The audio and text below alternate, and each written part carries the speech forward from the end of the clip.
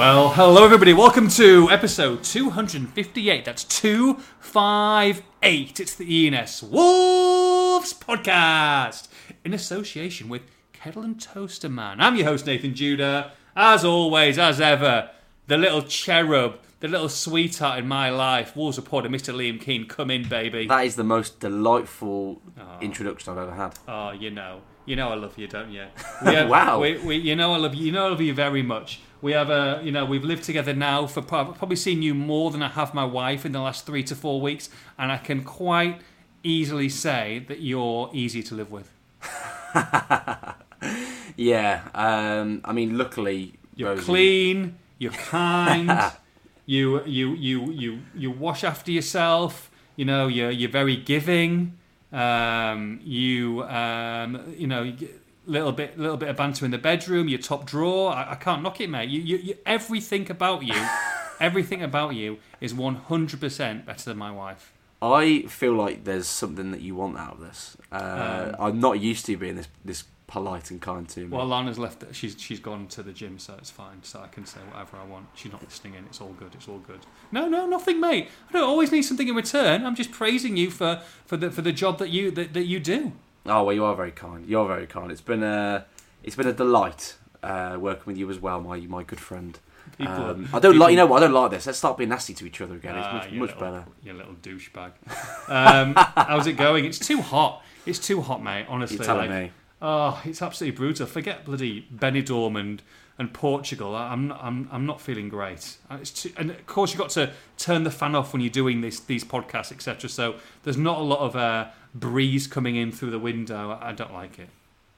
Yeah, I mean, you're blessed with aircon as well. Well, not in this study room. I'm not. But there the you other go. areas, yes. So I'm sweating hell right now. Sat in my front room. I'm afraid. Yeah, it's I don't think you get aircon in Warwick. It's a nice area, but you know, I live in the rough end, so so I used to get the jiu-jitsu out on the streets. How long did it take? Was that about 3 minutes? 2:26. Yeah, 2:26 for me to mention it. That might be a record. It's not bad at all, there, mate. I can't lie. I did intentionally think I've got to try and get into conversation somehow early on, but it didn't flow seamlessly. It was pretty obvious. I'm thinking it's weird, to be honest, back for such a long time. Like, I feel like we've only been back in the country for like 2 or 3 days at a time, so having like a whole week back, it's just over a week now, isn't it? It feels like I'm getting a little I was thinking, really, in July we haven't really been home, have we?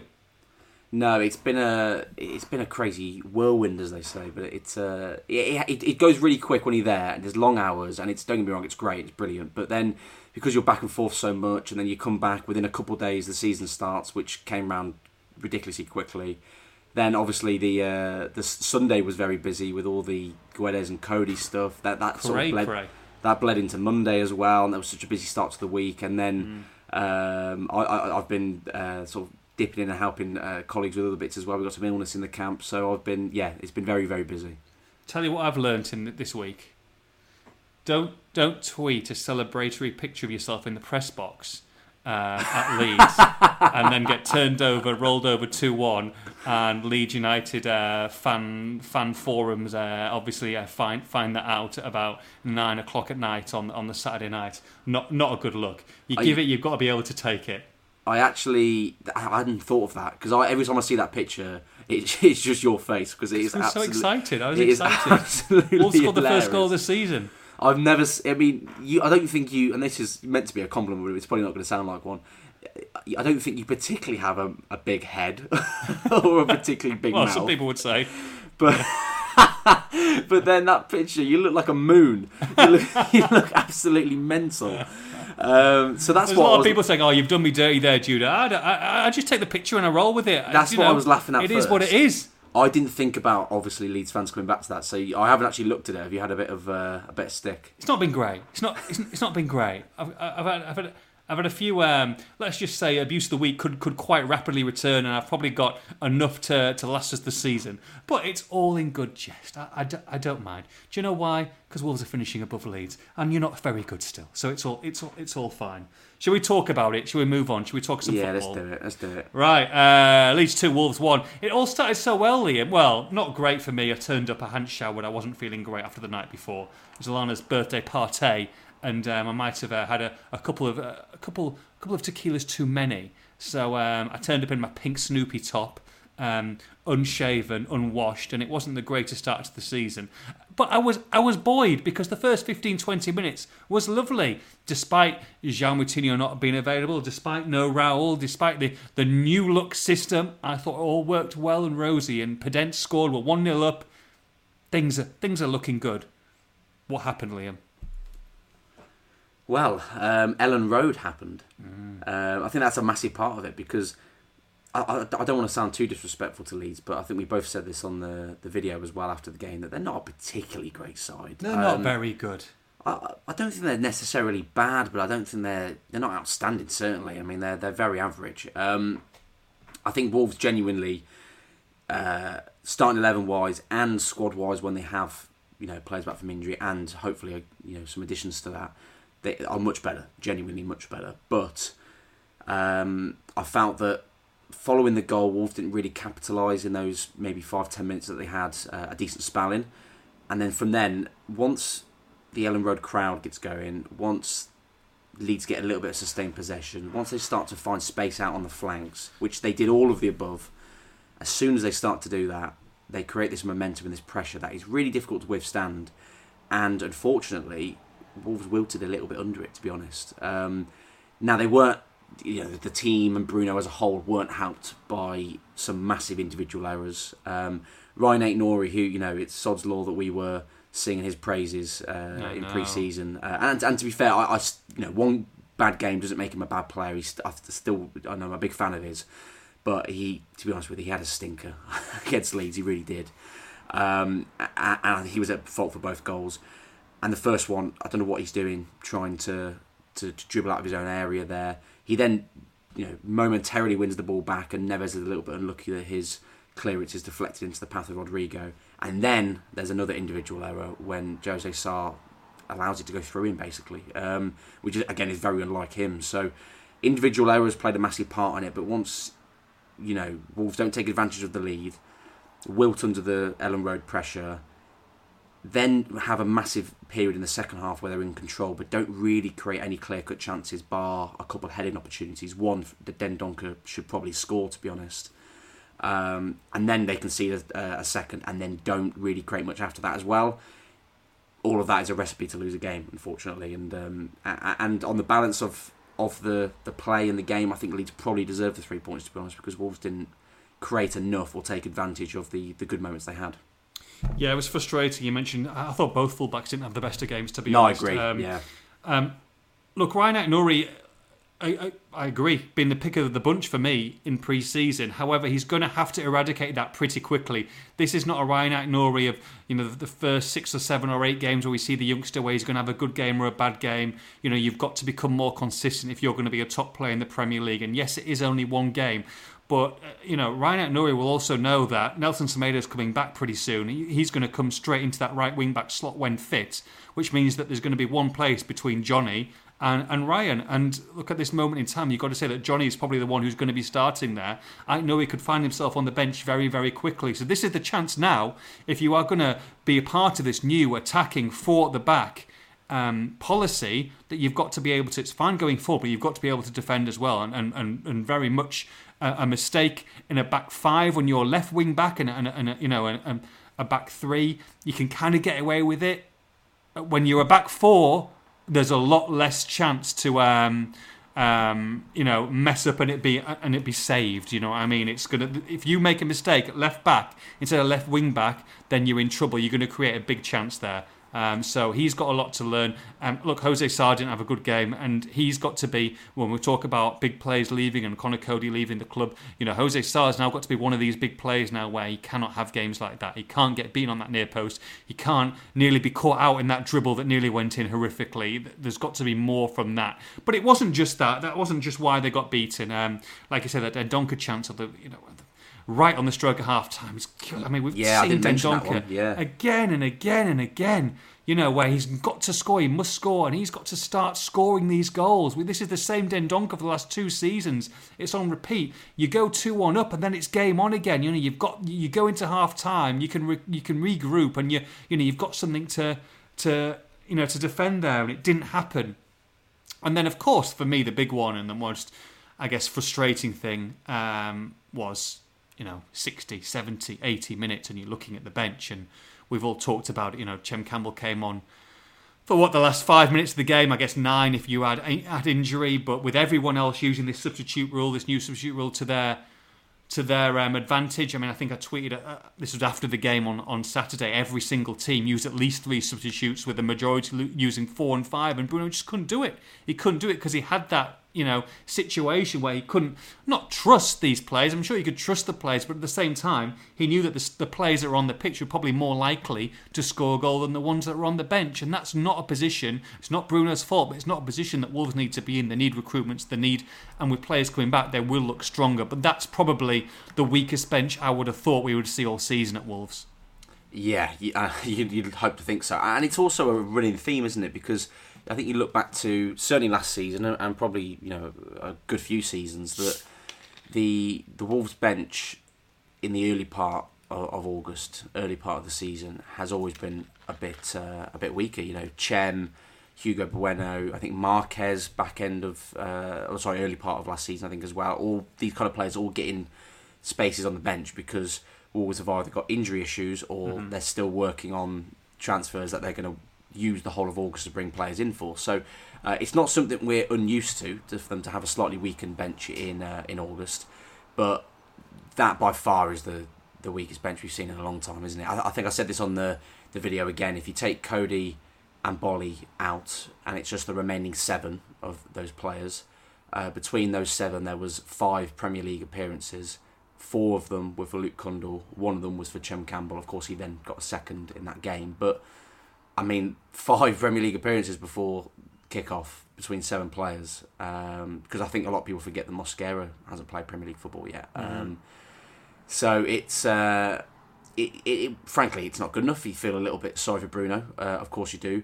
And it's also, context is important. Yes, they haven't brought enough players in, but then they've got Matinho, Semedo, Raul, and Traore, and then also Totti Gomez as well. I know he's not quite as senior as those 4, but 5 players there that would all come in and would make that bench, or 4 certainly very important senior players that would make not just the bench but probably the starting 11. So, Wolves have been unlucky in that regard, but you need to give Bruno some more tools to play with, I think, as well, because it's very difficult for him to impact that game late on, and he needed someone to do it, and there was no one there to offer that. Gibbs White, Podence, Neto, Hwang, how do you think the front 4 played? Of course, Hwang was the surprise inclusion, so to speak. I don't think anyone predicted him to be starting. We expected him to be on the bench with that front 3 being the front 3 up top, but the João Moutinho injury kind of forced Bruno's hand, and actually I thought he did quite well. But how do you think that those front 4 worked on the day? Yeah, you mentioned Hwang, so I'll start with him. I agree. I think he did quite well, and I think most people on Twitter, from what I've seen, actually probably agree with that. I thought he ran the channel well. I thought he held his own physically quite well. I thought his header back to Podence for the goal was clever and well done. A little bit on the stretch as well, so I think he did well. Overall, a pretty solid performance. The issue for me is that he tailed off and he didn't look particularly fit in that second half, and that isn't really his fault because he has had a hip concern that has been sort of keeping him out of pre-season. He got his first appearance in pre-season in Portugal against Sporting off the bench about 65 minutes in. He then started and played quite a bit against Firenze, but other than that was his pre-season done. I mean, there was a lot of training sessions that during Spain that he wasn't involved in. He was doing his own separate sort of rehab and physio work. So he's had this sort of niggling issue that's been holding him back, and it looked like he might have injured it as well in the first half, but he played on, albeit I don't think he looked massively comfortable either. So those things combined didn't really help him in the second half, and he sort of wilted a little bit. But overall, I thought he did well, definitely. Podence obviously got the goal, and I thought he popped up in some nice areas. There was a part in the second half where I thought he tailed off and wasn't quite as influential, but overall was one of Wolves' better players. And then Neto and Gibbs-White, I'll sort of lump them together and then sort of give the reasons for both. But I thought both of them were a little bit off the ball, a little bit below par for me, if I'm honest. Neto slightly less so. He had some bursts forward. He had some good moments. That one sort of trick in the second half that was very easy on the eye. He of course put the cross in for Hwang to nod back for Podence for the goal, and a good movement, and obviously receiving the pass from Neves for that. I thought that he did well there, but overall he needs to be a little bit more influential and a bit more direct, like I think he used to be. He sort of sat off a little bit, didn't quite run at the defender as much. And then similar with Gibbs-White, I think there was a big span in the first half where we didn't mention his name. And I think if you're not talking about a player during a game, or you haven't mentioned him in your report, or whatever it might be, that says a lot, because he's not influencing the game and he's not having a massive say in it. So I thought he was, if I'm honest, I thought Gibbs-White was probably just the least influential of all the forwards. It wasn't an awful performance, don't get me wrong. It wasn't terrible, but it wasn't. I keep using the word influential because that's the one that springs to mind. He didn't grab the game by the scruff of the neck and make something happen, which I think he can do, and he's shown in pre-season he's got that in his game. So that was the concern with him and Neto, really. But I think they're getting to grips with the system, and I think I've got faith that those two will come good in this system. I think they'll work well. And also, once Morgan has more of a licence to roam, I didn't think he had that really against Leeds, which was interesting. That we've seen that a lot in pre-season. He didn't really do it against Leeds. When he has that and he can come inside, perhaps the Guedes, which I know we'll come on to, will give him that as well. Maybe we'll see the best of him then. But I think there's more to come for sure. Look, it's only one game, but it is a disappointing result because Wolves should be beating Leeds United, or they should be at least not losing that game, I would say, against Leeds United when you go 1-0 up. But, it is worrying. I mean, you take last season, they've lost 9 out of the last 11 if you take it like that. So this is a worrying trend. It's going to take a while for this new look Wolves. I think there were good elements in that game as well. I thought there were encouraging elements. But, you look ahead to Fulham on Saturday and you think if you don't win against Fulham, or let's say worst case scenario, you get beat, then you're going away to Spurs. All of a sudden this good run of the first 6 games... and you've got no points from 3, and I know that happened last season. They turned it around, but that starts to become a little bit worrying. And then you've got 3 decent games to turn it around before you play Man City and Liverpool back to back. So it's an important game on Saturday for me, and I think that Bruno was probably hurting at full time because I think he this post-match press conference he thought they did enough to win the game, let alone draw it. You don't want to slip up again on Saturday, do you? Yeah, I don't want to put sort of too much pressure on it and say that it's an absolutely must-win huge game, but it does have a bit more importance than perhaps people outside of following Wolves would think. For the reasons you mentioned, really, in that they've lost the first game, of course. They've got Spurs coming up, which I know they won at Spurs last year, but for me they're a different beast this year. I think they look really good. I think Conte is a genuine world-class manager, so it's you've got to take that one almost as a free hit, which is unusual to say about Spurs, to be honest, because I think they look very good. So I think you need to get on the board. You need to register a point minimum against Fulham. I think there'll be a lot of Wolves fans who say, look, we have to win this game.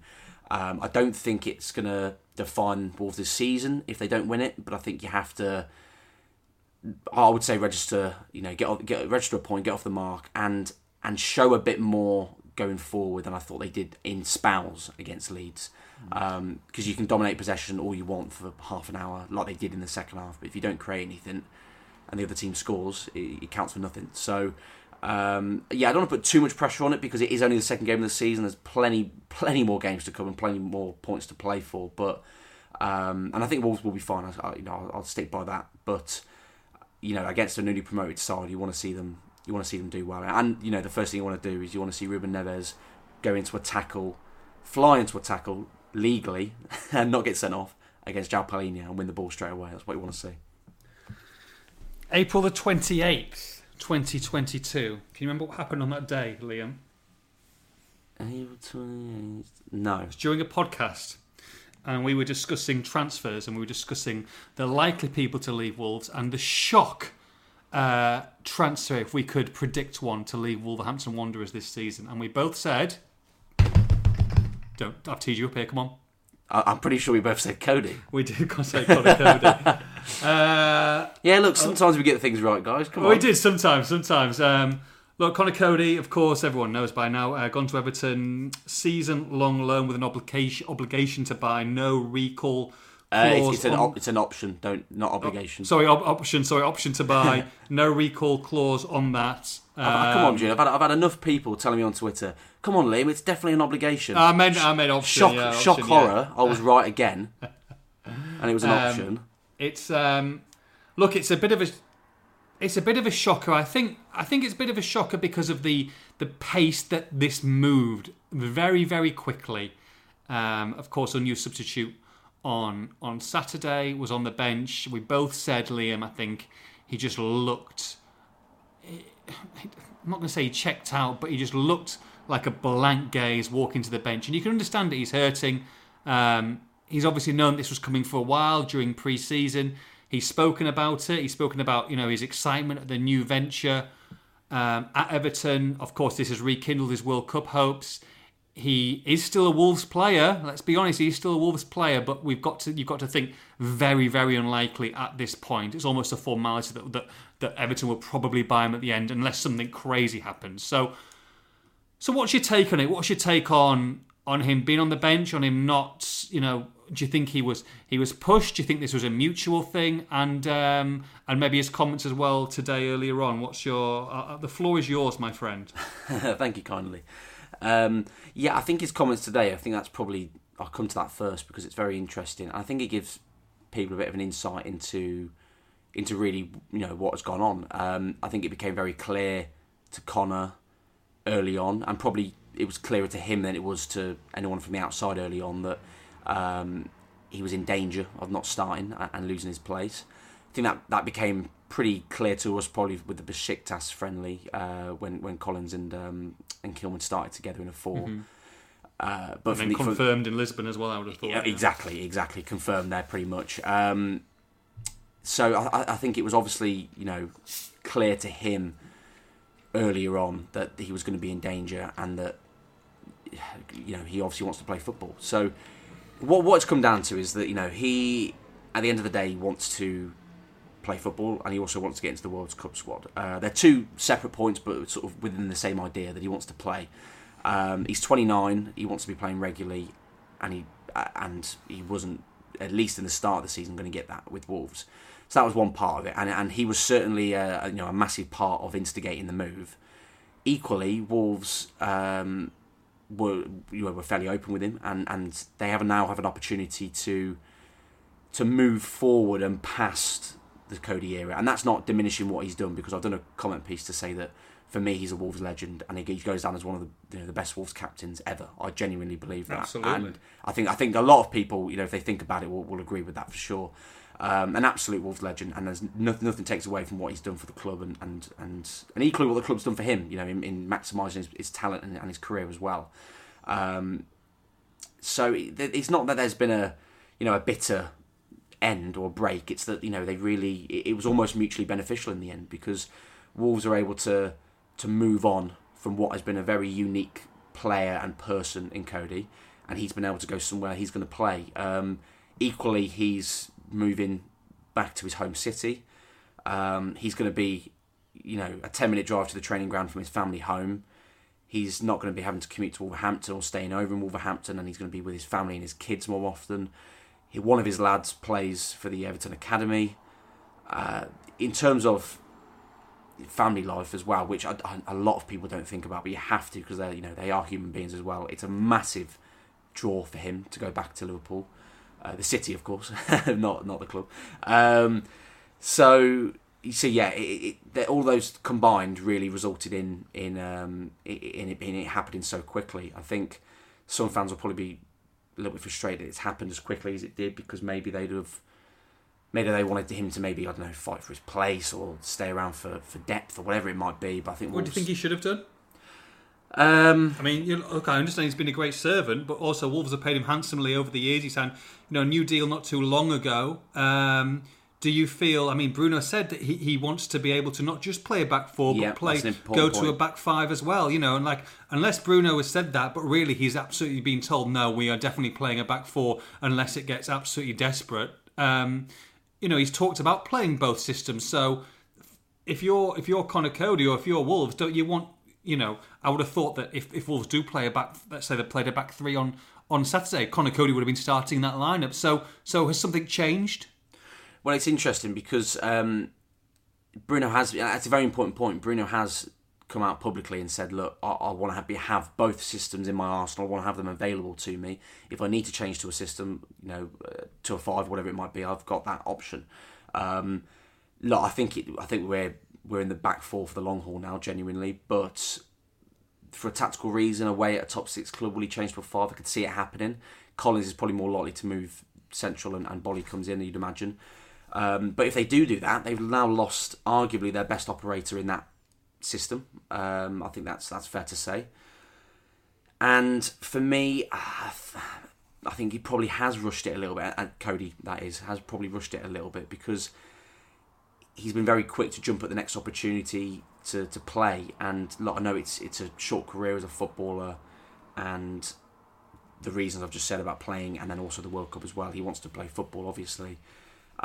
It maybe would have been nice to see him stick with Wolves a little bit longer, but then if you look purely at the World Cup option, which I've been told is not the main reason, it's one of many reasons, that's coming around in November, and time really isn't on his side, so I can understand it. But I think from a player who's given so much to Wolves, and Wolves are giving so much to him, it would have been nice to have maybe a cleaner break in terms of him leaving, perhaps a permanent or an obligation, a cleaner break.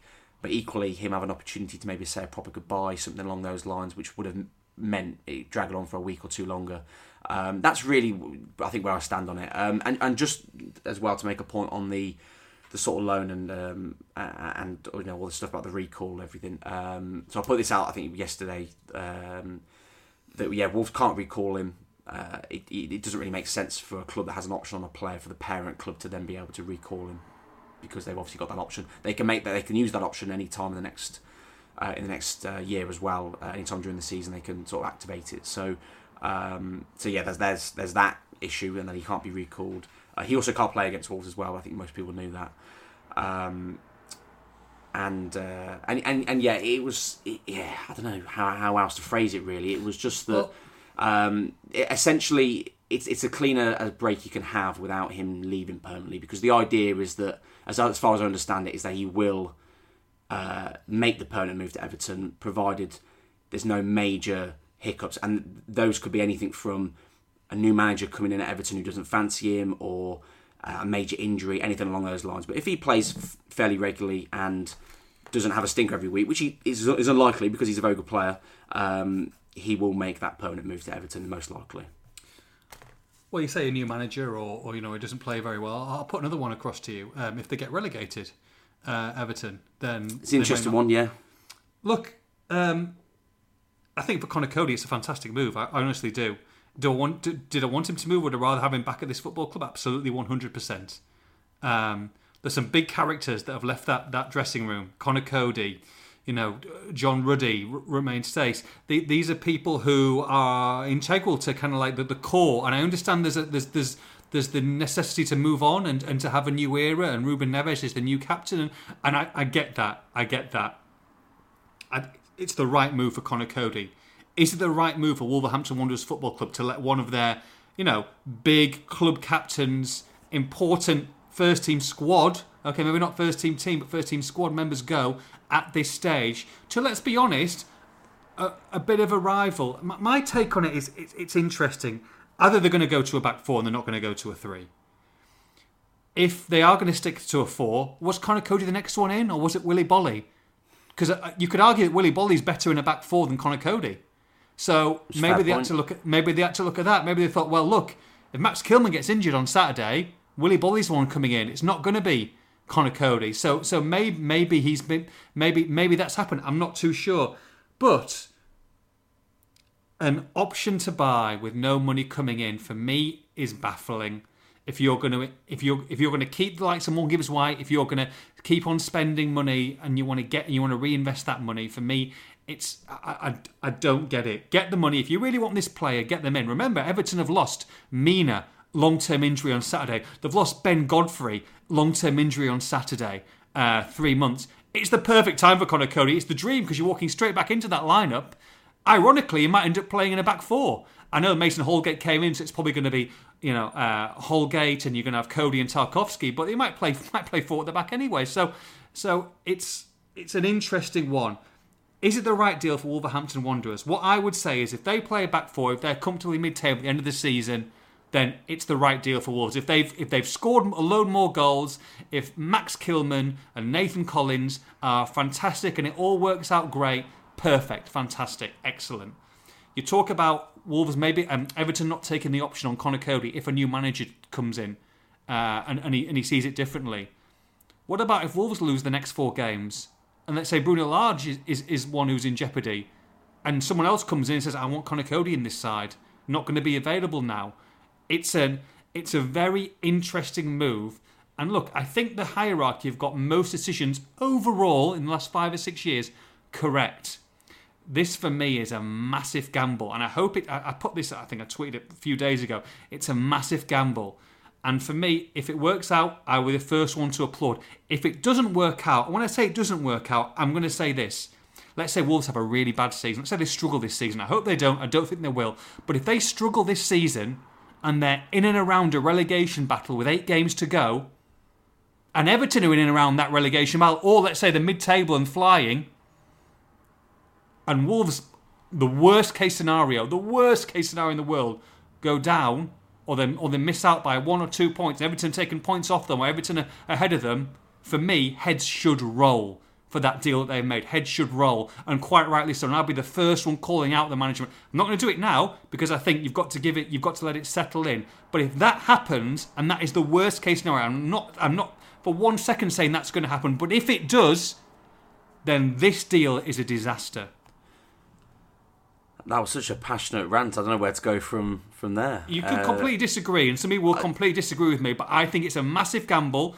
I think if it pays off, fair enough. But if it doesn't, this will be the straw that breaks the camel's back.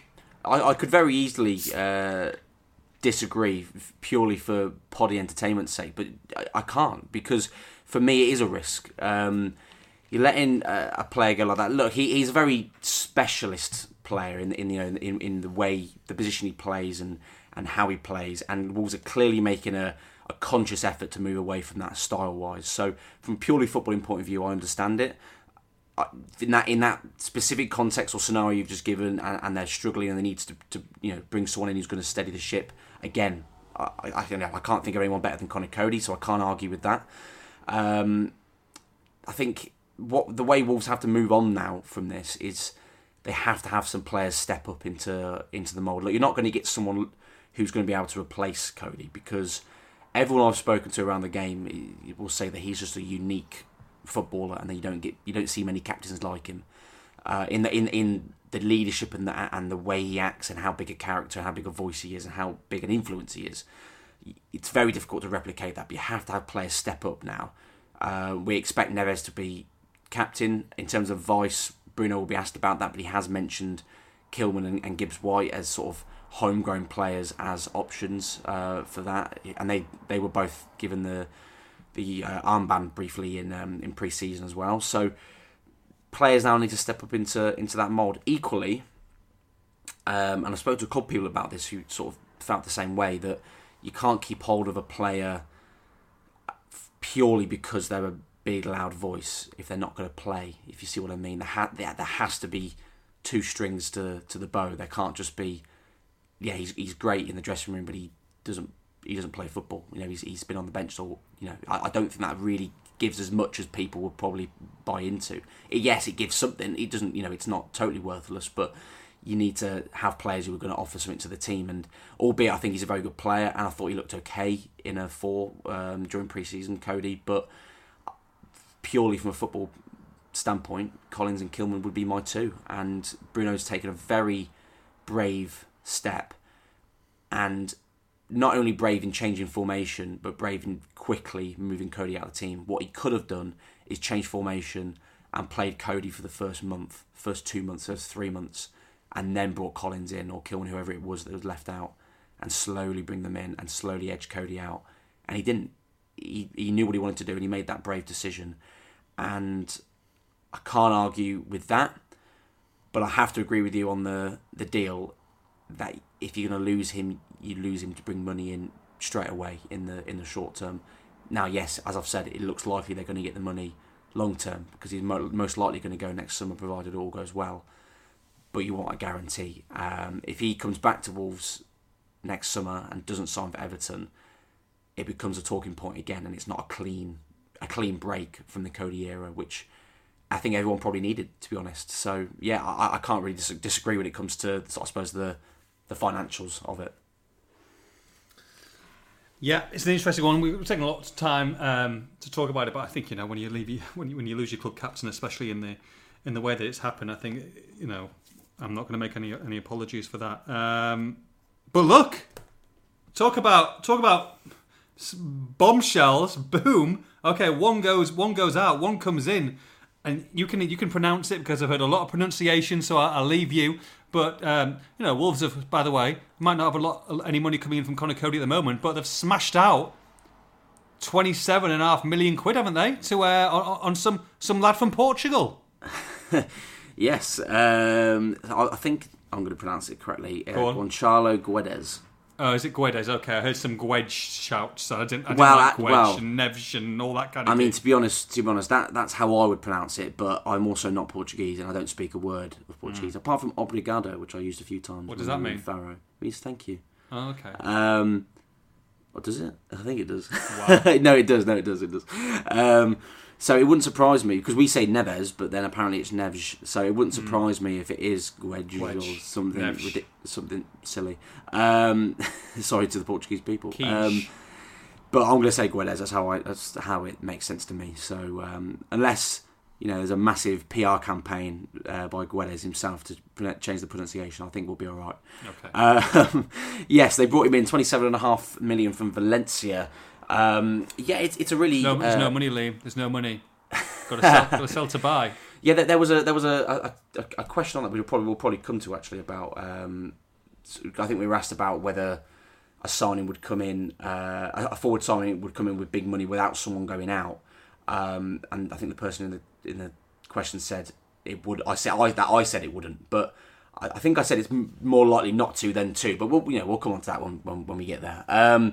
The player, I think it's a really clever signing. I really do. Look, it's not a small fee at all. So there's in terms of world football, you wouldn't imagine there's a lot of pressure. He's gone for more money in the past, but in terms of Wolves, it's a pretty hefty fee, and the fans are going to be expecting plenty from him. From what I've seen of him, I like him. I know you spoke to sort of an expert who compared him to Grealish and Jota, and it sort of gave me Jota vibes watching him as well. Very good close control, quick, dynamic, can play in different positions, can play anywhere across sort of the front three. In terms of playing as a striker, he's not sort of an out-and-out striker. He can play as a second striker or playing that 10 role, but he can play across all those different positions. And I think he just gives Wolves a bit of quality in depth in the forward areas, which they needed. He's at a great age. At 25, he should be coming into not necessarily his prime, but at least arriving towards those kind of years. And he's got good pedigree. He came through at Benfica, caught the eye of quite a few clubs. Manchester United were in for him and lost to PSG when he left Benfica. But he was only there very shortly, for about half a season. They signed him in January 2017. Went to Valencia on loan for the season and then ended up signing permanently for about 40 million euros. Wolves' 27.5 that they've signed him for in euros is around about 32-ish. So it's a little bit surprising that Valencia have taken a bit of a loss on him, albeit there's been concerns about consistency with him at times. But he scored 11 goals in 36 La Liga games last season. I think if Wolves can bring in a player of his quality, a player who knows the manager with Bruno, because he worked with him in the Benfica youth system, he knows a lot of the Wolves players, he can settle in quickly, get used to what Bruno wants to do and how he wants to play, and add some numbers. It sounds like a pretty good signing to me, and I think he will do that. I think it's a pretty astute signing, to be honest. So where does he play then, Liam? I've heard that he can play right the way across the front three. So, being devil's advocate here, I would say that they've strengthened a position where they've got Morgan Gibbs-White, Daniel Podence, Pedro Neto, Adama Traore. Can he play an out-and-out striker? Can he play? Could you see him playing up front on Saturday against Fulham, if fit, or maybe on the bench and coming on? Could you see him playing with Raul? Where does he fit in here? Because he doesn't seem to be the central striker that Wolves are looking for, and actually they're quite across that next three in behind the striker. They've actually got 4 into 3 or 5 into 3 if you count Hwang, and then potentially Traore as well. Well, yeah, I was. That's why I was saying the 5. I can't count. 5. I can't count. It don't matter. Yeah, 6 if you count Guedes. Yeah, into that kind of like wide forward in behind the striker range. So why did they feel that this was the signing to make? Do you feel it was just the right one? Do you feel that it was too good to turn down? Of course, Mendes, as you would expect, is his agent and looks like a very astute signing. But from a necessity point of view, is he the right person to come in to fill the gaps that are there? I think if you're going to compare one to the other and say, look, what was more pressing, you would say an out-and-out striker probably is more pressing. I think that's fair to say. But Wolves, it's the consistent issue of depth. They need depth.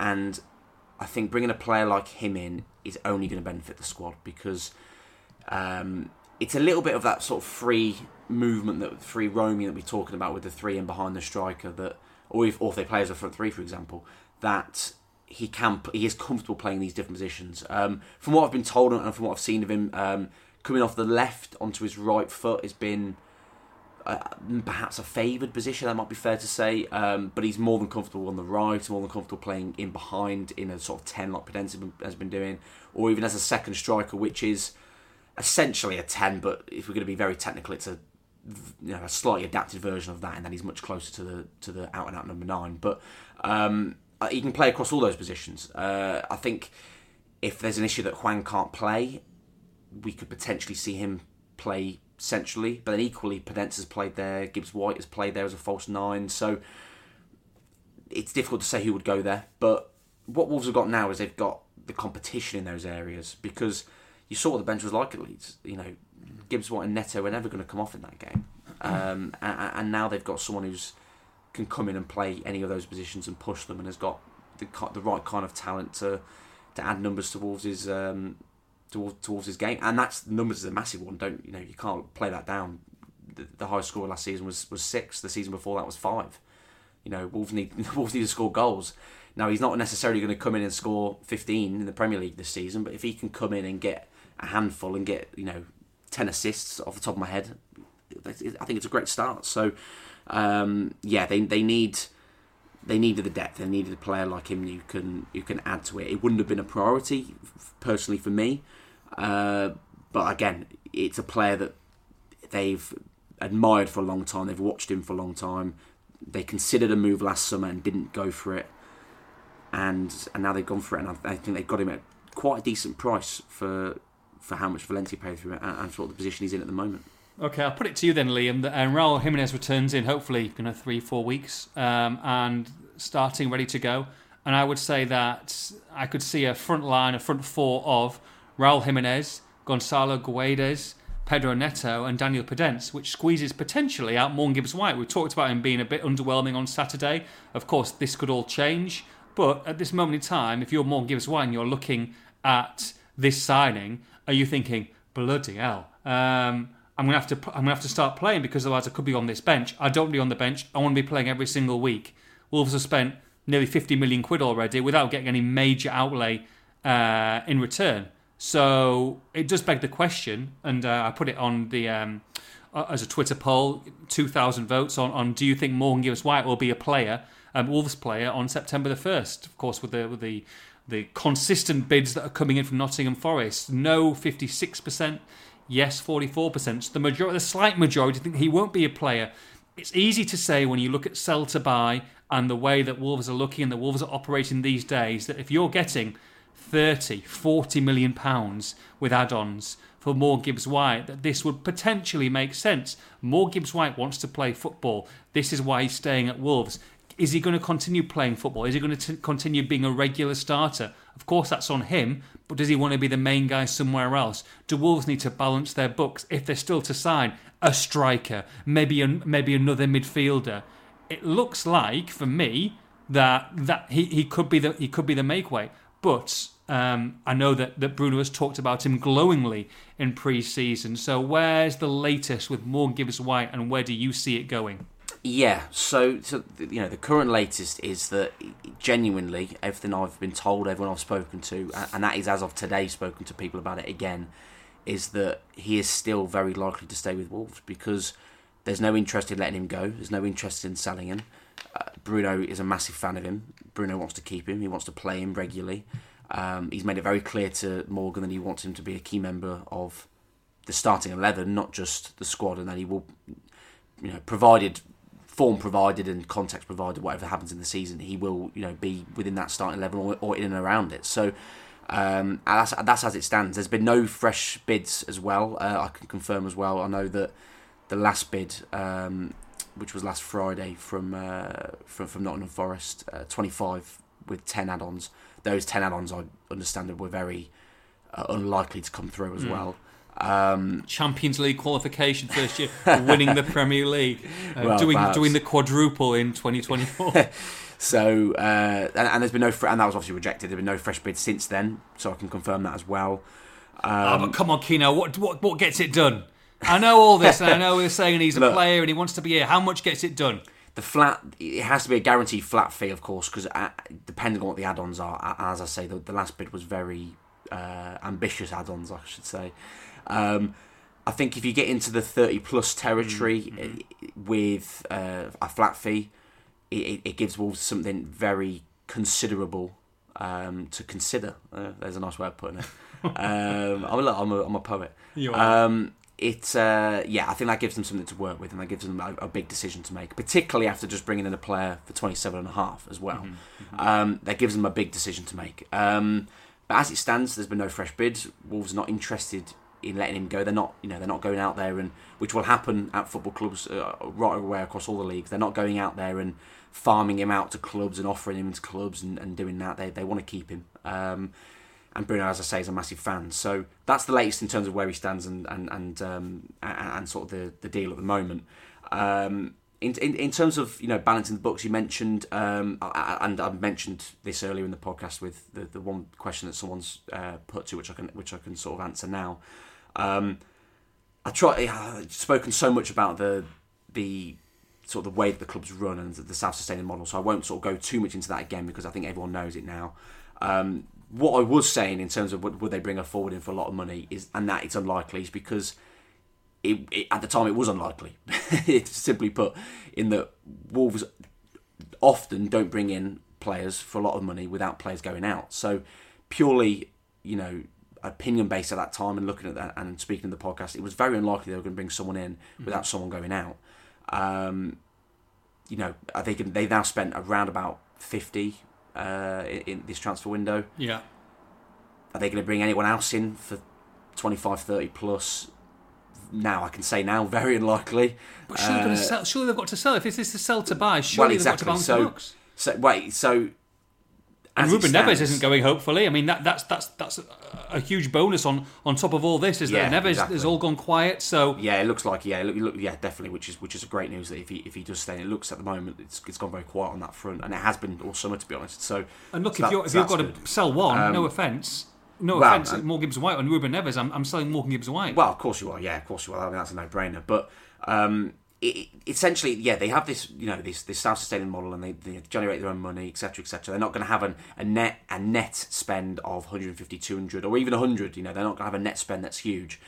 But equally, for the right deal, and they look at it. I think I've mentioned this before. They look at it very sort of individually when it comes to signings. So they haven't signed Guedes with the idea of we're selling Gibbs-White, but again, if the right money comes in for Gibbs White, he could still go, which has been the whole, which has been the story of the summer the whole time, which I've said the whole time. They don't want to let him go, but if the money's there is right, he could.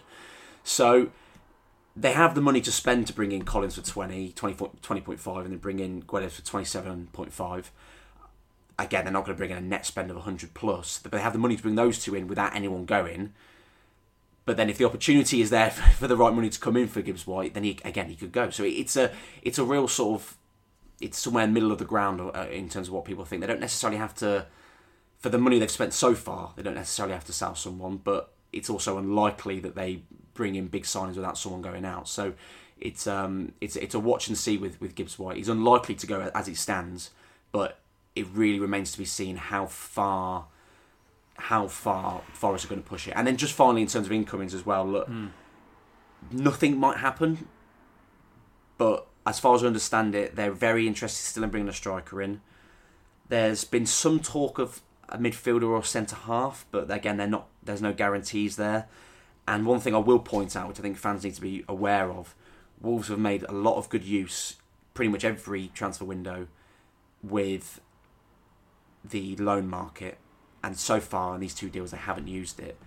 I would suspect that the loan market will be used between now and the end of August, and hopefully, the kind of deal you expect with Wolves, a loan with an option or something along those lines, for hopefully a striker, or hopefully a midfielder, which would be the two positions I would definitely target.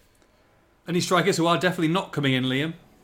Well, it's difficult to say definitely not coming in, but I can tell you what is happening as of right now. As of 3:24 p.m. on a Wednesday afternoon. That's given away. That's given away my edit time to get this out and live to the people who will listen to it at 8 p.m. tonight.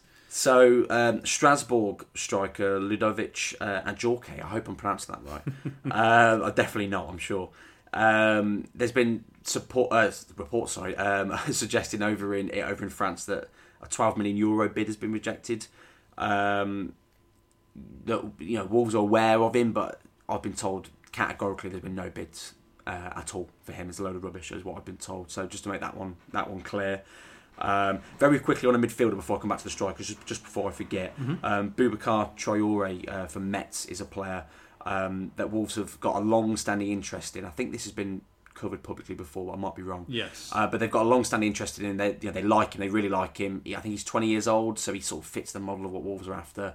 But as of right now, there's been no bids for him either, just to make that clear. I know there's been talks or sort of reports suggesting that there's been bids gone in, but I've been told that's not true either. So just to make that clear.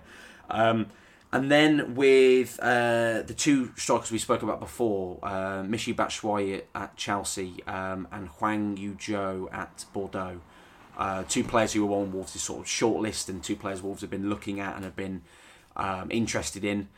On Batshuayi first, there was quite a few reports on back end of last week that it was virtually all but done. He was about to sign. He was ready to sign the dotted line, and he was going to become a Wolves player. So a lot of fans have sort of latched onto that, thinking that he's ready to go. And then they're also questioning why it's gone quiet.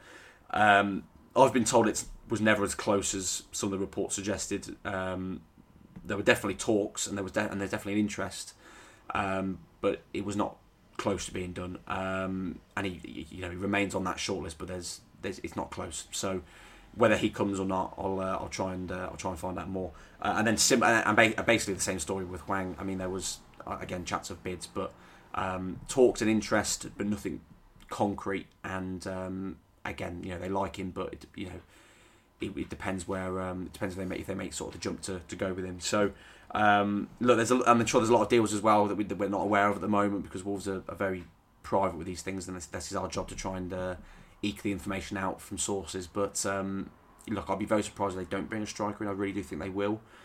But it has to be the right player, and they do take their time. So if they get to the end of January and they haven't been able to bring the right player in, then it wouldn't surprise me if they start the season without one.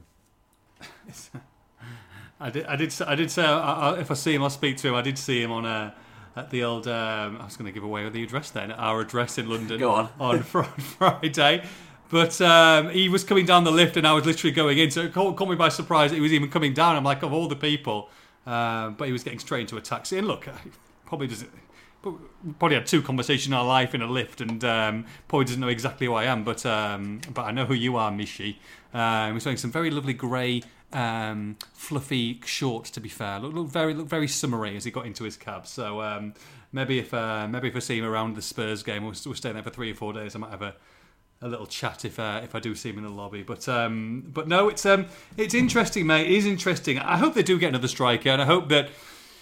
Maybe they're waiting to see if Raul Jimenez comes back. If Raul Jimenez comes back, if these front 3 or front 4 scoring goals, if Adama Traore is back, you can see it, can't you? You can potentially see, well, that 16-game season we talk about before the World Cup will actually only be 12 or 11 games left. Do we look at it again in January? It's an interesting one, mate. It really is. I think there's plenty of ways to. I think there's plenty more movements on that, isn't there? And then be like you say, this what date is it today? August the 10th. So 21 days left. There's 3 weeks. It's a long time, mate. I tell you what has been a long time. 55 minutes into this podcast, and we haven't even gotten to Fulham questions. And before I forget, 7:30 tonight. Make sure you get your bids in. There's only a few tickets left for a Pedro Neto signed shirt and a home or away kit, I think, of your choice as well, with football prizes. I think let me check how many tickets are left. 8 tickets left. Make sure £3.95. The 10% discount code with Wolves Poddy. Put Wolves Poddy into it. Get yourself on that ticketing list. There's only 60 odd tickets, I think, for this one. So, forget the lottery. Get yourself on there for a bit of memorabilia on your wall. It's an absolute no-brainer. And of course, I've got to say, a little shout out, because I was looking on this, and I do look at it quite a lot on the old kettleandtoastman.co.uk, our beautiful sponsors, Liam. Now, Liam, I know you're not the best present giver in the world, are you? I've been told. I don't know where you possibly could have got that information from, but you're actually not that far away, to be honest. Rosie, your better half, did tip me the wink when we were DMing last. Oh, I forgot to say we DM quite a lot. Oh, she doesn't know who you are, mate. And she was saying that Liam's so bad at presents. Well, I've got the perfect present for her, mate. Perfect present. It's a win-win. Do you know why? I'm waiting.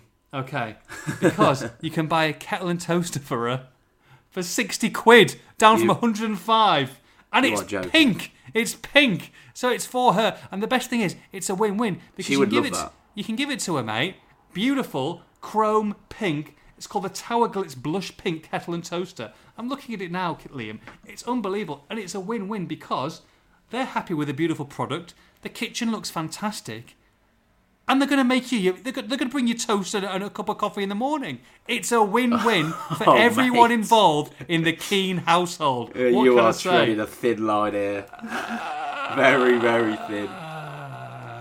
3,000 watt boil dry protection, 360 degrees swivel base boil dry protection automatic switch off feature, and a quick release lid. You also get, including the 1.7 litre glass jug kettle, a pink Glitz 4 slice toaster.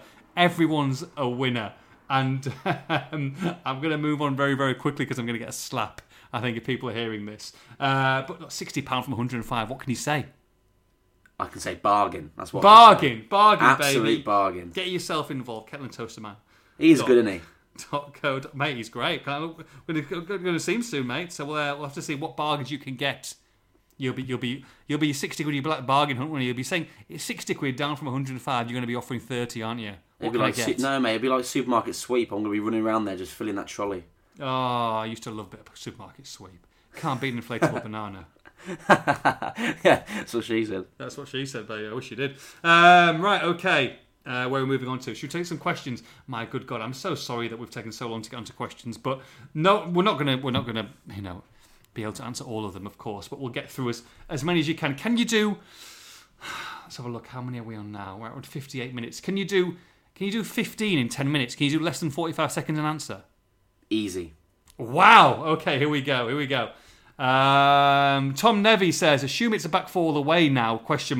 We have centre-halves comfortable on the ball. Collins, Kilman, enough centre-halves to play 3, but not a sweeper, reader of the game. Correct. That's a fact. So is there a question there? Well, I guess he's assuming, do we need to buy someone? Well, I just said there's sort of talks of potentially looking at a centre-half and whether that might be the kind of centre half they're looking at. I can purely speculate at this point. I'm not 100%, but I think the way that they play this back four, there's different ways to play this system. Wolves play with a very high line. You have to be athletic and have a bit about you really to be able to play this and recover and be physical in the way they wanted the two centre halves to play. So I don't think a sweeper would necessarily suit that. And look, I think that's probably fairly obvious because they probably would have tried to keep Cody, you'd imagine. So yeah. Brad at 77, settle a debate I was having with a fellow fan. When Fabio Silva returns next season, he'll have been at the club for 3 years before 21. Does that qualify him as homegrown? Yeah, when I saw this one earlier, it did make me think. Actually, I was like, that's an interesting one because I really would never. It's a surprise, an interesting question, is it? Did you say? I know. Yeah, I think there'll be one guy on Twitter who will play bingo with me saying interesting one. Well, yeah, you can shove that interesting one right up there. Anyway, moving on. Look, at this point, I don't care. I don't care. I'll just say whatever I want. I love it, mate. Yeah, it did make me think, and I went away and specifically got the answer for this specific question because I'm such a good bloke like that. So the answer is yes, he will be a homegrown player. He turns 21 next summer, and despite the fact he's on loan this season, he will be classified as a homegrown player because the contract. I think the best way I can describe it is the contract sort of gets suspended, but he still has the right to work in the UK, if that makes sense. But regardless of the red tape nonsense, the black and white of it is that yes, he will be a homegrown player, which I suppose is good news. Wolves have got to fill in the quota with Fabio Silva, so good stuff. Jathan Nuda, or as a regular one for questions, says, I like this question as well. What kind of tree is best to support the weight of a human being whilst filming a video? Of course, I don't know if you missed it, anyone, but Guedes, who came out to do his press shoot with all the fantastic media department, and there was a guy up a tree, it looks like, with a very shaky camera at Compton Park trying to get a very grainy picture of him coming out. So we knew that before, I guess a day before he got announced, but very funny, and you can't knock him for going up that tree. But which tree would it be? I mean, my word, And those lengths that people get to, and we saw it in the behind closed doors friendly, that they'll talk themselves into the hotel to try and get a glimpse of, the battle in Benidorm. But this was next level, wasn't it? I think in some ways I've got to respect it a little bit because it is quite, fair play that this person's gone to those lengths, and it's quite funny. But equally, I'm like, you not got anything better to do in the middle of the day. Anyway, what I want to know is, had he just timed that right? Was he just happened to be up a tree? How long had he been up the tree for? I'll say this, that you can drive past Compton at pretty much any hour of the day, and there'll be at least one or two people hanging around the gate and stuff like that, trying to get autographs and stuff, particularly when they know the players are going to be training and things like that. So yeah. And I think because it was Monday, wasn't it, the medical and everything, and I think it was sort of around sort of afternoon time anyway, so people are going to be around there doing what they do and waiting for stuff. So have we got a name for this person who was there? I mean, I guess I've got no idea. No, I've got no idea. If they're listening or they know, or the person, can you give them our details and let's get him on next week. Let's find out. Well, maybe not after I just said. Has this person not got anything better to do? Maybe don't. No, tell I them like that. it. Like don't tell them that bit because I didn't mean that. Let's give it a frustration. Don't tell him that. I want to know what he packed. Did he have a packed lunchbox? What were his sandwiches? How long was he out there? What did he do if he needed to go to the toilet? I want all this. When he got there, did he get? Was it excitement? Was he shaking because he was so excited because he was getting this exclusive? I want to know more. You know what? You're a good journalist. You want to know more. That's what I want to see. More. Investigative. Tom Nevey wants to know more. He wants to know, having lost 3 leaders from the squad, Cody, Ruddy, Saiss, do you think Neves, Collins, Kilman, or anyone else can step up? I think you have to have players step up now. You have to. In terms of, I think Neves obviously is going to be captain. Kilman's probably going to be in and around it, possibly. Both of them are sort of not the loudest of characters. Well, they're not. But no, definitely. I mean, Kilman in particular is quite sort of softly spoken. But I think lead by example is a massive part. Neves has obviously garners massive respect from the squad, and he's very sort of focused and serious. And and that will, provide leadership of its own in a certain way anyway. So, but there has to be some sort of, a gaggle of players that step up now. I think for me, you have to take the bull by the horns and just be a loud player in that dressing room, which Wolves are gonna have to fill that gap. I think, yeah. I think Gibbs White is certainly not a quiet lad. I know he's quite young, but he could attempt, and I know Bruno's spoken about him in that. So there's options. Maybe a Moutinho or Raul, very experienced players, can try and step. Again, they're not the particularly loudest of people, but you don't have to be necessarily loud to be a leader. So I think Wolves have got people and players that are there that can do it, but they just need them to step up in Cody's absence. Whilst we all know that Bruno hasn't been back to the transfer windows in the way he'd have liked, we still can't ignore the poor run of results since April. How long will Fosun/board accept poor results before considering managerial options? That's a challenging one to answer, purely because it's very sort of ifs and buts. Look, I can speculate and say, that perhaps they'll give Bruno a bit of time. If he loses to Fulham, loses to Spurs, I don't think he goes after 3 games, but I think they lost the first 3 games last season, of course. But I think if you then continue to struggle beyond that, it's a ruthless business, football, and people act quickly. I don't think it'll be ridiculously quickly, but I think if it has to be before the new year, then they'll do it. I don't think we'll get to that. I think Bruno's a very good manager. I think hopefully he'll have a couple more options come the end of August, and it will all work out fine. But if they need to pull the trigger, they won't be afraid to do it. I think, because that's just the way that football clubs are run. Andy Willis, if Fosun truly believe in investment, then surely Matheus Nunes would fit that bill as a medium-term investment with a view of moving on to a top 4 club. I've seen a few things with a Premier League club bid in for Nunes. However, he's holding out for Liverpool. Liverpool look to be looking to sign a midfielder, and that he wants to go to Liverpool, and that he's waiting to see if they come in. I mean, my good God, if they got Nunes, Liam, and I said how's the window gone so far? And I think very good, 4%. Okay, was just the majority, 52. I think with about 40% saying poor. Let me have a look exactly. I'm just making this up as I go along. Let me have a look. Not letting me to make things up. Not like you. Here we go. Wait a minute. Let me have a look exactly. Okay. How do you rate this summer transfer business so far? Very good, 2%. Okay, 46%. Poor, 43%. Terrible, 9%. If they sign Nunes, Liam, even if they'd have to let Gibbs White go there, I'm sure, or someone would have to go. But if they sign Nunes, first of all, that goes from very good, okay, poor, terrible to very good / excellent for me from a window on that one more player. And second of all, if they sign Nunes, I would quite gladly, in fact I will, go to the Hog's Head on a match day after the game and buy every single person around. Blimey, okay. I'd be so excited. Yeah, so, as it stands, it's very, very unlikely they're going to be signing Nunes. Of course they like him, and they're aware of him, but it's very unlikely to happen. The issue with the question there is that it's been phrased as a medium. How do you phrase it again?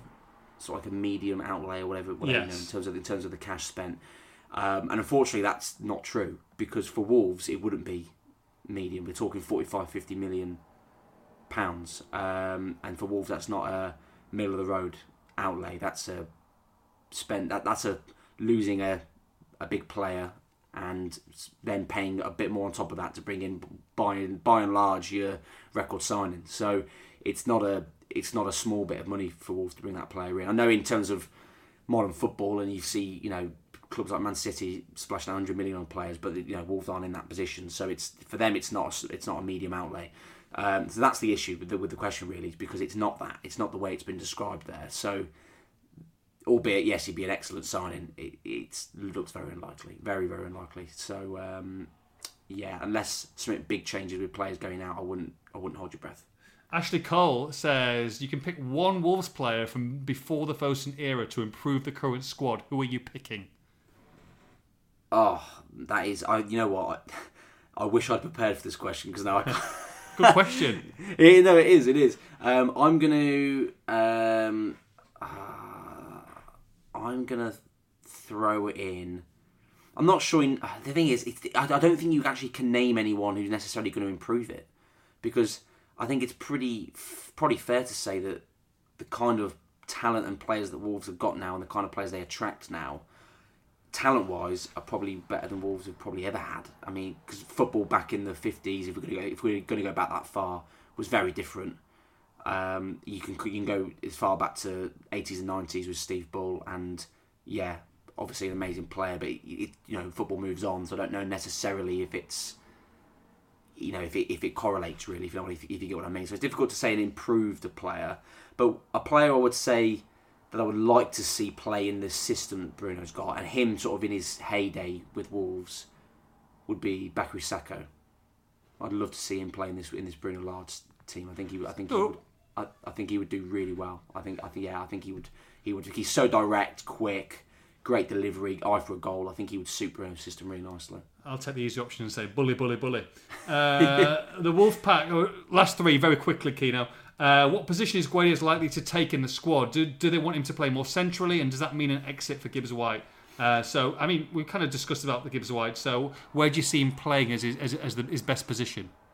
I think we've pretty much answered that as well, to be honest. I think he can play across all of them. He probably more the wing. I would hedge my bets, but again, it wouldn't surprise me if Hwang isn't ready to start a game and they maybe move someone centrally, or even move him centrally and play that system. So it's difficult to say really without seeing more of him and speaking to sort of people around the club, I think. ABC guy, do we have an update on Raul's injury recovery? Not as it stands. What we know is that it's going to be sort of earliest back end of August, and that is, if it's probably, if it all goes swimmingly, which is not necessarily the way it always works. So at the moment we're waiting to hear. I can say on Semedo and Traore that it's been described to me as relatively close. Now it's going to be too early for this weekend against Fulham, but it's not to say it definitely will be available for Spurs, but there's a sort of quiet hope that they might get themselves ready in time. So I'll keep a sort of tabs on that and keep an eye on it and hope that maybe both of them might get themselves fit. A good friend of yours, Liam, asking a question on Mars Music Show, says, will Guedes end up being our top scorer this season? Who? I didn't see that question. I don't know why I didn't see it. Wow. Was he your first? You talk about first love. Was he your first block of the season?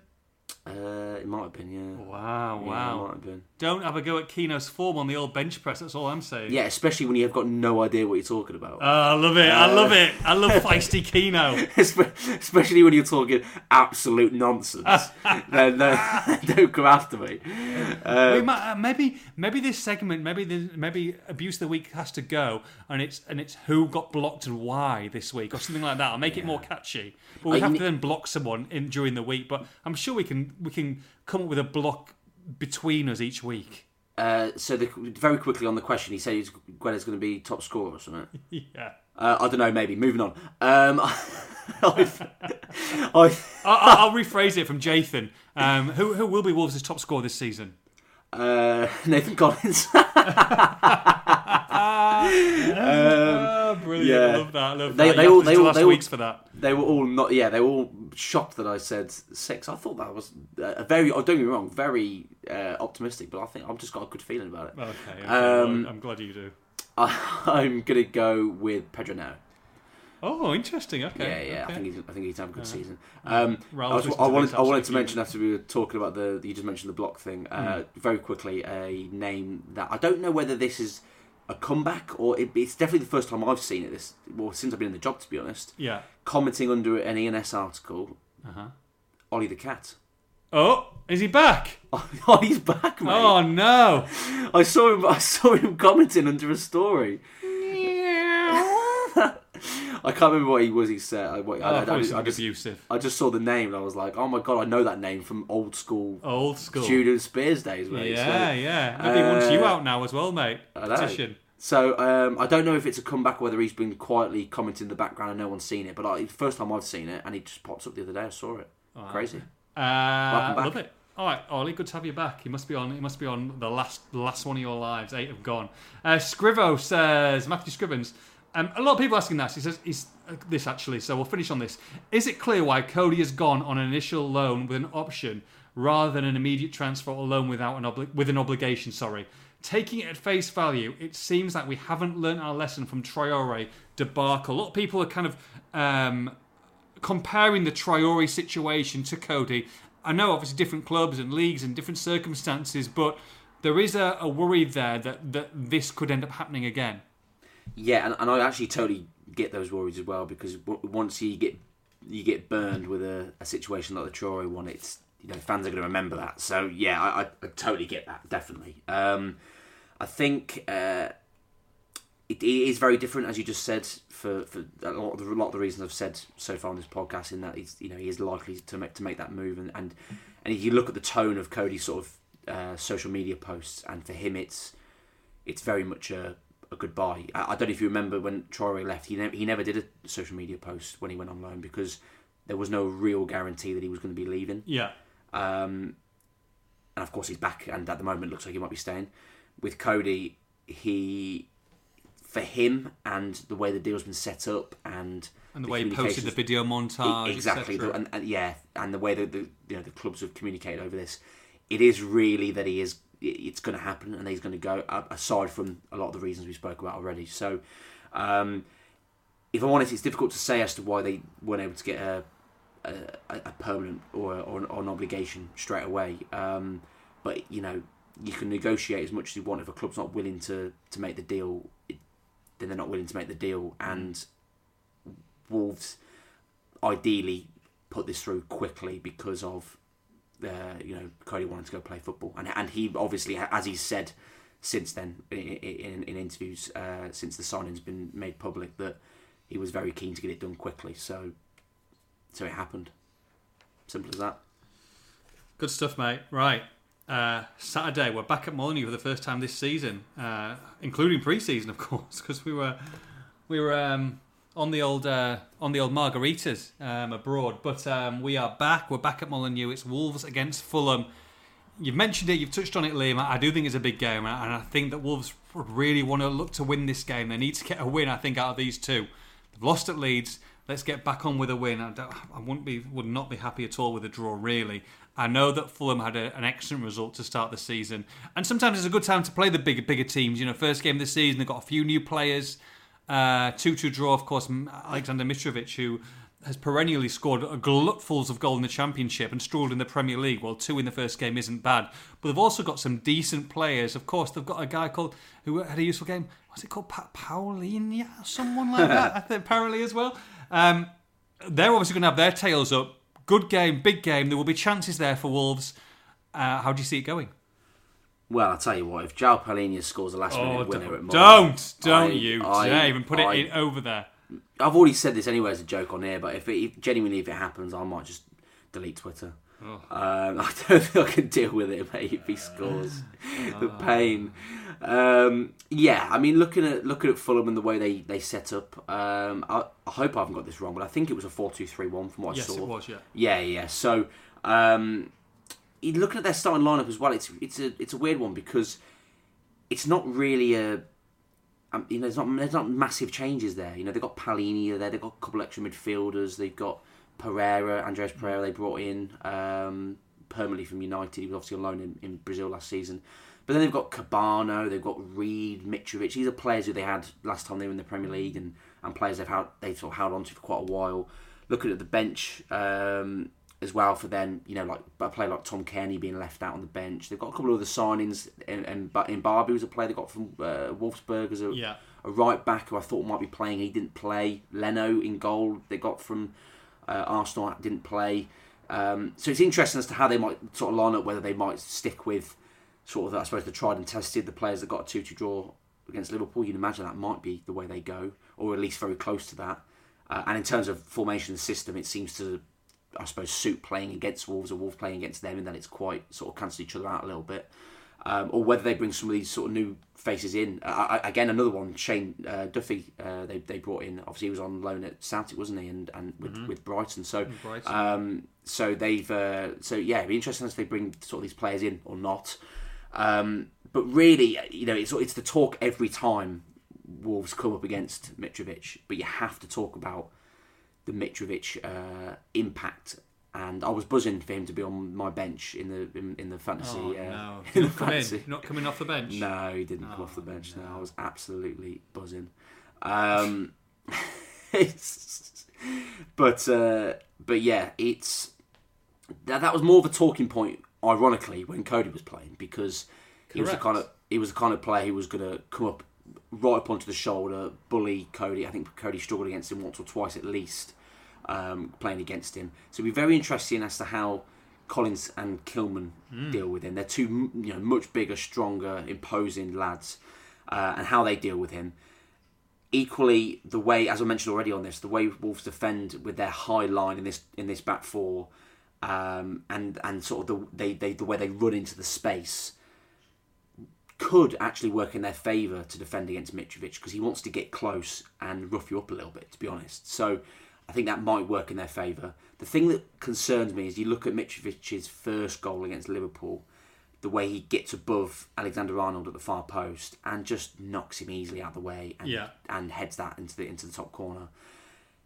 If Aït-Nouri or Johnny have a similar performance to Leeds and get caught out and get the wrong side of him, you can see Mitrovic taking advantage of that. So you have to, the communication across the back four has to be massive, and you have to take into account that he is probably going to peel off to a back post, and you need players to support potentially the more sort of diminutive players like Johnny and Aït-Nouri, who they're not massive, who might get bowled over by him. So it's a real sort of tactical battle, that is, because I really do rate Mitrovic. I think he's a really good player. So you've got to allow for the danger he's going to pose, while trying to get forward and making your own chances as well, which I think they will, and hopefully with the the home crowd, everyone back for a new season, it will be a positive start to life at Molineux. Right, starting lineup, Liam. I'm gonna say we'll hear from Bruno, of course, on Friday anyway, but I'm gonna leave Moutinho out of this current situation. So I would say, and you can obviously correct me if I'm wrong, that we're going to see the same formation. I think it'll be the same back four. I think it'll be the same midfield. And really the only difference, I think, is, will we see Podence, Morgan Gibbs-White, Neto and Hwang, or will you take Hwang out and does Guedes get his first start from the off? Personally, and I might be wrong, I would say that you will see the same starting lineup against Leeds, and I think Guedes might be on the bench to start and will come on fairly early in that second half if things aren't going to plan. But you might think different. Well, it leaves us with depending on the injury to Hwang. Yes, well, exactly. Yeah, it leaves us loads of good talking points because that's exactly what I was going to say. Oh, yay! I think it'll be unchanged. Injuries providing. We'll hopefully hear more about Moutinho, and hopefully hear. Or if there is an issue with Hwang here, about him. I mean, obviously he played 85 minutes against Leeds and it looks like he was fine. It's just whether the fitness and lack of pre-season allows him to start 2 games in a row. Really, got to perform, Liam. They've got to perform. They cannot have the same. Some of the poorer performances. You can't start off going loss against Leeds and Fulham. You can't. Bruno's trusted these players now. He's trusted them. He's players have left the club. Big players. Now let's see what these guys are made of. Too right. You got to harness the way that Leeds harness that crowd at Ellen Road. Wolves have got to do the same at Molineux now against Fulham, because if you get the Molineux crowd on side and give them something to cheer about, they make a great atmosphere. And you've got to harness that, use it to your advantage, and you've got to attack them and go for it. When you're at home, absolutely, first home game of the season against a newly promoted side. You've got to be on the front foot. You've got to be. This is what Bruno wants, doesn't he? This is Bruno's team now. This is what he wants. Home against a relegated or a promoted side, but someone from the lower division who have always gone up and then gone straight back down. Home crowd playing you for. it's taken a while to get what he wanted, but he's got it now. So let's see what you can do. Exactly. I think you've got to go for the jugular, and you've got to. That's exactly the way Bruno wants to play, and you've got to, particularly the context of it being the first home game, newly promoted side. You've got to be out there and almost have the air of we should be winning this, and we're gonna prove people not why. Not arrogance, but just confidence. Exactly. Not there's a fine line between the two, but exactly that. An air of we should be winning this, and we're going to go out and show the fans why we should be winning this, and then they go and execute exactly that, and if we see that Saturday night, social media and Twitter would be a lot healthier. Let's put it that way. Please. You won't be getting any tweets to the picture of you. No, but we'll definitely have a full episode of Block of the Week, which from next week anyway. If it doesn't, because. Yeah, it could be interesting. Finally, of course, every single week, you can win a home or an away shirt of your choice.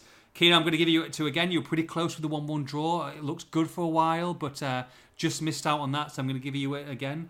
I'll give you it until Spurs, actually, and then if it's 0-3, I might change it. But I'll go first. I'm going to say it's going to be... it's never easy with the Wolves, so I think there'll be a bit of a bite... A little bit of a bite. I'm going to say that they go 1-0 down early on in this game, but they come roaring back and it finishes Wolves 2, Fulham 1. Over to you, Keano. Well, I think Wolves are going to score early. Okay. And this time they're going to learn from their mistakes. Okay. And it's going to be a tight game, and they're going to get a final third of the 90. They're going to score a second and win 2-0. 2-0, okay, I'll take 2-0. Happy days, that'd be lovely. Oh, wouldn't that be nice? We'll take Clean that. sheet, 2 goals, 3 points on the board, halfway up the table, everyone's a winner. Apart from Villa, who lose to Agent Cody header last minute. I mean, I genuinely would love to see that. I know some Wolves fans might be like, I suppose against Villa they would probably like to see it, but no, they'd like to see it against Villa, surely. Yeah, I think only because it'd be Villa. If he just scored it against any other team, I think they'd be like, oh, why have we let him go? But I think 1.5 million tweets of Agent Cody. Agent, by the way, I didn't say Agent Cody. Yeah, be careful. The one chap who keeps very, I'm enjoying it by the way, but he keeps photoshopping me onto everything. He's definitely Joey. Yeah, we know. Yeah, Joey, that's his name. I was trying to remember who it was. He's going to be photoshopping Cody into agent. Maybe me and Cody together, a little agent thing going on. I like this. Yeah, come on, Cody. You can I'm score. disappointed I haven't made any of the photoshops yet in the background. Celebrating, but he's apparently I nabbed his Neto video the other week, so he wasn't very happy. He's alright. He's a good lad. He is a good lad. I'm DMing him at the moment. He's a good lad. Right, okay. From me, from Keano, have a great weekend. We'll see you on Saturday. Come and say hello. Come and have a chat. Someone lovely came on the train with me on the way back from Birmingham. By the way, it was a packed train and it was brutal. But a lovely guy came on and said he enjoys the podcast. So thank you very much. There were 2 or 3 of you, but one gentleman came across from all the carriages, said how much he enjoys it. So that's great. So if you like it, come across and say hello. If you don't, stay away. Give Keano a cuddle as well. Give him a kiss. He'll love it. From me, from Keano, we'll see you all on Saturday. Take care. Bye bye.